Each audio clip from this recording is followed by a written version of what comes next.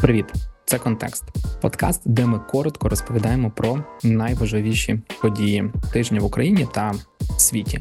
Мене звати Ілля Кабачинський. Цей подкаст створюється в партнерстві між BOV Media та MIND.UA. Сьогодні хочу розповісти вам про важливе значення Суецького каналу. Коротко нагадаю, що там відбувається і зараз, і чому ми про це говоримо. Якщо ви не дуже добре розбираєтесь в географії, допоможе відкрити Google Maps. Так от, є така країна Ємен, і в ній величезну частину її, чи величезну її роль в її управлінні, адмініструванні, взагалі контролю за країною утримують такі собі єменські хусити. Це проксі, яким допомагає Іран, такі самі проксі, як Хезболла, такі самі проксі, як, напевно, частково і Хамас, якому також Іран дуже сильно допомагає зброєю, ресурсами, навчаннями і так далі. Так от, після початку війни на території Ізраїлю між Хамасом та Цахалом, єменські хусити заявили, що будуть підтримувати Хамас і тому будуть обстрілювати Ізраїль. У них є доступ до балістичної зброї ракетою дальністю майже 2000 кілометрів. Звісно, ці ракети їм передав Іран. І вони почали обстріл території Ізраїлю зі своєї території. Але Саудівська Аравія, яка є між ними, зі своєю величезною кількістю патріотів і так далі, очевидно, не дала можливості цій історії розвинутися. Тому єменські хусити обрали іншу історію. Вони почали обстрілювати всі транспортні кораблі, які йшли до Суецького каналу, під мотивом того, що ці кораблі везуть допомогу Ізраїлю, починаючи від продуктів, ресурсів і закінчуючи зброєю. При цьому обстрілювалися взагалі всі кораблі підряд, і танкеровози, контейнеровози, і кораблі, які дійсно везли якісь ресурси, але не в Ізраїль, а взагалі. Просто починалися атаки. Загалом було зафіксовано за місяць близько 30 атак, причому частково кораблі просто обстрілювались, частково хусити намагалися ці кораблі навіть захопити, займалися таким собі піратством. Ця транспортна артерія, яка по суті йде Червоним морем до Суецького каналу, надзвичайно важлива для торгівлі всього світу, і тому американські, європейські країни, в тому числі частина азійських країн, вони займаються безпекою цього регіону і почали фактично відбивати ці атаки єменських хуситів, направивши туди свої флотилії. Днями це все ще більше активізувалося, і США, Британія та ще кілька країн почали бомбардувати військову інфраструктуру єменських хуситів і бомбардувальниками, і ракетами, і так далі. Наземну операцію поки не планується, але таким чином хотіли трохи збити, скажімо, запал єменських хуситів до атак. Вони, що важливо, атакували при цьому не лише торгові судна, а й намагалися обстрілювати навіть військовий флот союзників. Тому загалом ситуація у регіоні дуже напружена, і як наслідок Суецький канал частково втратив свою популярність через безпековий фактор. Я б хотів би пояснити, чому насправді це дуже велика загроза для всього світу. Хоча б здавалося, ми говоримо про один канал. Суецький канал побудували у 1869 році, і у 20 столітті, а потім і в 21-му, він фактично виріс до величезних масштабів. Хоча й до цього всі з самого початку було зрозуміло, що це дуже важливий торговий шлях. По тій причині, що саме завдяки Суецькому каналу кораблям з Азії не потрібно було більше обпливати Африку для того, аби дійти до Європи.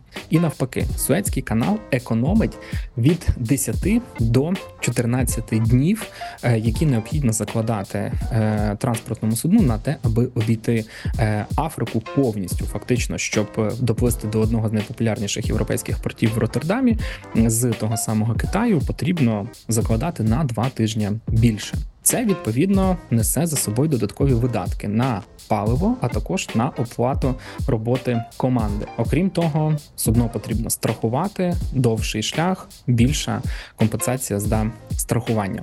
Очевидно, що ці всі компенсації додаткові призводять до того, що і товар, який перевозять ці кораблі, стає дорожчим, або ж, якщо не дорожчим, то компанії отримують меншу маржу. Тому що на iPhone зазвичай закладають якусь стандартну ціну. Добре, напевно, iPhone не дуже хороший приклад, тому що зазвичай його літаками возять, але на багато товарів закладають стандартну ціну, отже, гроші втрачаються. Окрім того, ми повинні говорити не лише про, не знаю, там, наприклад, якісь автомобілі там чи інший товар, який перевозять, а й про нафту. Тому що нафту точно так само танкери йдуть через Суецький канал. Це також велика проблема, тому що зазвичай країни з Азії, з Близького Сходу через Суецький канал направляють нафту до Середземного моря, а там вона вже потрапляє до клієнтів з Європи. Тому ситуація, яка зараз відбувається, також дуже загрозлива, оскільки Європа відмовилася фактично від російської нафти та газу. Відповідно, їм потрібні ці ресурси звідкись отримувати. І саме країни Близького Сходу стали таким собі рятівним кругом для Європи, але тепер, по-перше, нафта знову може стати дорожча. Закладають експерти зараз, що вона може вирости в ціні приблизно на $10 за барель, а відповідно і чекати її потрібно довше. Це додаткові ризики і, як наслідок, європейським споживачам, можливо, доведеться заплатити за все це більше. Загалом Суецький канал надзвичайно важливий. Найсвіжішу статистику, яку мені вдалося знайти, це 19 тисяч кораблів, які проходять щороку. Такою була цифра у 2019 році, впевнений, вона зараз більше. 12% світової торгівлі переміщається саме через Суецький канал. 30% всіх контейнерів проходять Суецький канал, тому що зазвичай вони йдуть з Китаю до європейських портів. Загалом проходить товарів на $1 трильйон. Тобто Суецький канал – надзвичайно важлива торгова артерія. Більш того, я знаходив списки топ-5 найбільш завантажених торгових шляхів, і саме Суецький канал був номером 1, тому що фактично він сполучає Європу та Азію. Ні для кого не секрет, що морські перевезення насправді найдешевші, і тому для того, аби їх ще більше здешевити, відповідно, Суецький канал є найкоротшим шляхом з Азії до Європи, і таким чином саме він користується найбільшою популярністю. Величезна кількість сирої нафти, нафтопродуктів та іншої сировини проходить через Суецький канал. Більше того, навіть для України Суецький канал є важливим. Не секрет, що Україна є великим продавцем зернових, сільськогосподарських культур на світовому ринку, і точно так само судна з нашим зерном, з нашим продовольством проходять Суецький канал і йдуть до Китаю чи інших країн в Азії. За інформацією, яку в мене є від певних інсайдерів, був пошкоджений навіть транспортний корабель, який провозив українське зерно. Якщо воно буде йти довше, знову ж таки, це додаткові видатки для наших фермерів, отже, вони будуть заробляти менше, не зможуть інвестувати отримані гроші назад у свою роботу. І таким чином канал є дійсно надзвичайно важливим транспортною артерією для всього світу. Ну і для самого Єгипту також. Єгипет не така, що аж дуже багата країна. Суецький канал належить державній єгипетській компанії, і вона заробляє приблизно $6-7 мільярдів на рік. Кожний день, коли Суецьким каналом не користуються, а зараз більшість кораблів і торгових суден, які раніше користувалися Суецьким каналом, через безпекові фактори вирішили все-таки йти довшим шляхом через Африку. Відповідно, кошти єгипетська влада не заробляє і втрачає. Це величезні кошти, які фактично будуть знову ж таки ускладнювати життя Єгипту, який і так не є якоюсь дуже багатою і дуже заможною країною. Тому маємо свої, знову ж таки, тут проблеми. Далі, через ситуацію, яка відбувається прямо зараз, вже повідомляється, що контейнери перевезення зросли у ціні практично у 2 рази. Що знову ж таки призводить до того, що світова торгівля змушена буде платити більше за виконання тієї роботи, яка була раніше. Для єменських хуситів це взагалі не проблема, оскільки це проксі Ірану, які там ними контролюються, вони чудово розуміють, що їм взагалі наплювати на світову глобальну торгівлю, що буде відбуватися. Вони взагалі, одна з їхніх ключових таких позицій, тез, це максимально нашкодити Америці. Америці, відповідно, коли ситуація така, також не дуже радісно. Так само і Європі. При цьому єменських хуситів не потрібно називати якимись, не знаю, там бідними арабами, які ніщо не можуть зробити. Після повідомлень про те, що США обстріляли ракетами томагавк єменських хуситів, почало багато повідомлень з'являти, що от, мовляв, Америка нічого не може більше, ніж просто бомбити народ, який ходить в шльопанцях. Насправді, знову ж таки, якщо ми говоримо з точки зору зброї, єменські хусити надзвичайно добре запаковані. У них є дрони, у них є протикорабельні ракети, у них є балістична зброя. І це ось терористичне угрупування, яке складається з декількох десятків тисяч людей, насправді контролюють ледь не половину країни, 10 мільйонів людей. Більше того, Саудівська Аравія намагалася воювати з цими от єменськими хуситами, і що ми бачимо зараз? Результату не було. Тобто величезна країна, окей, Саудівська Аравія не є якоюсь супервійськово-професійною країною, але так чи інакше вони не змогли їх перемогти і отримати мир, який був би потрібен Саудівській Аравії. Вони з ним, очевидно, воювати не хотіли. Тому потрібно розуміти, що це потужна сила, і якийсь час, скоріше всього, вони зможуть тримати напругу в регіоні. За це все будемо платити ми з вами і люди в Європі, що знову ж таки для нас не дуже добре, оскільки це перемикання уваги на іншу проблему з України. Це знову випадок, коли європейці будуть говорити, що вони повинні платити за щось більше і потрібно вирішувати свої внутрішні проблеми, допомагати своїй країні, а не допомагати Україні. Тому ситуація залишається надзвичайно складною для України та її союзників.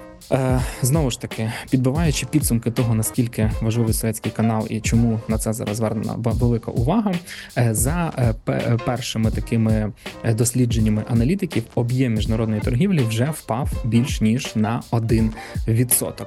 Це все, знову ж таки, буде свідчити про якусь стагнацію і у світовій торгівлі, і у виробництві, і у тому, що будуть з'являтися нові проблеми, які доведеться вирішувати зараз на порядку денному і світовим організаціям якимось торгівлі, і просто світовим урядам, замість того, щоб звертати увагу на Україну. Ще знову ж таки, Суецький канал, оскільки, як я вже сказав, це важливий такий транспортний елемент, який є у світовій торгівлі, це може призвести до того певні затримки у постачаннях і взагалі у тому, як будуть ці всі торгові судна плисти, як буде змінюватися їх навігація, буде призводити до цілком реальних поганих наслідків. Зокрема, маємо вже один приклад. Ми, звичайно, не любимо Ілона Маска за його висловлювання і за його певну діяльність, але саме його завод у Німеччині був одним з тих, хто перший постраждав від наслідків обстрілів хуситами кораблів у Червоному морі.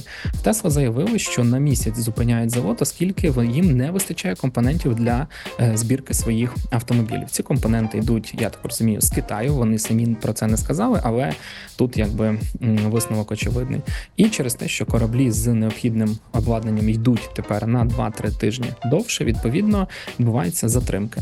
Це знову ж таки один з прикладів, поки інших на момент запису подкасту цього не було, але це вкотре засвідчує про те, наскільки важливим є Суецький канал і ситуація навколо нього. І добре, насправді, що на даний момент це одна така історія, але потенційно, якщо ситуація буде залишатись напруженою у регіоні, цілком можливо, що проблеми в майбутньому будуть зберігатися. Я думаю, ви пам'ятаєте, що у 2021 році Суецький канал був перекритий танкером під назвою Evergiven від компанії Evergreen. Тоді заявлялося, що кожна година, здається, простою коштувала світовій торгівлі $400 мільйонів.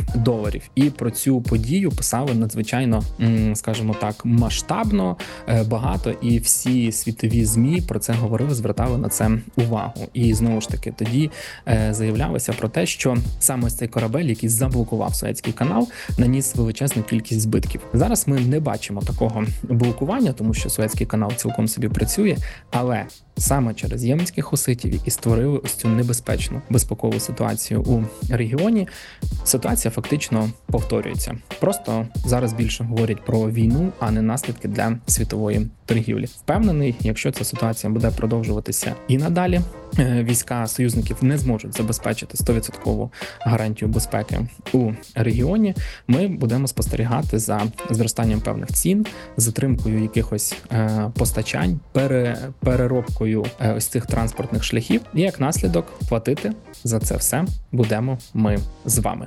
Я сподіваюся, вам було цікаво послухати цю історію про Суецький канал та його важливість для світу. Єменські хусити після того, що зробили, вкотре довели свою користь Ірану як проксі, показали, наскільки вони є ефективними, і скоріше всього, як наслідок, отримують ще більше зброї від Ірану в майбутньому для виконання подібних завдань. Ми ж будемо слідкувати за ситуацією, і у випадку якихось нових важливих апдейтів по цій історії будемо вам про це повідомляти. Нагадаю, це був «Контекст». Тут ми рефлексуємо про найважливіші події, що відбуваються в Україні та світі протягом останнього часу. Це спільний проект MIND.UA та BOV Media. Підписуйтесь на нас на усіх платформах.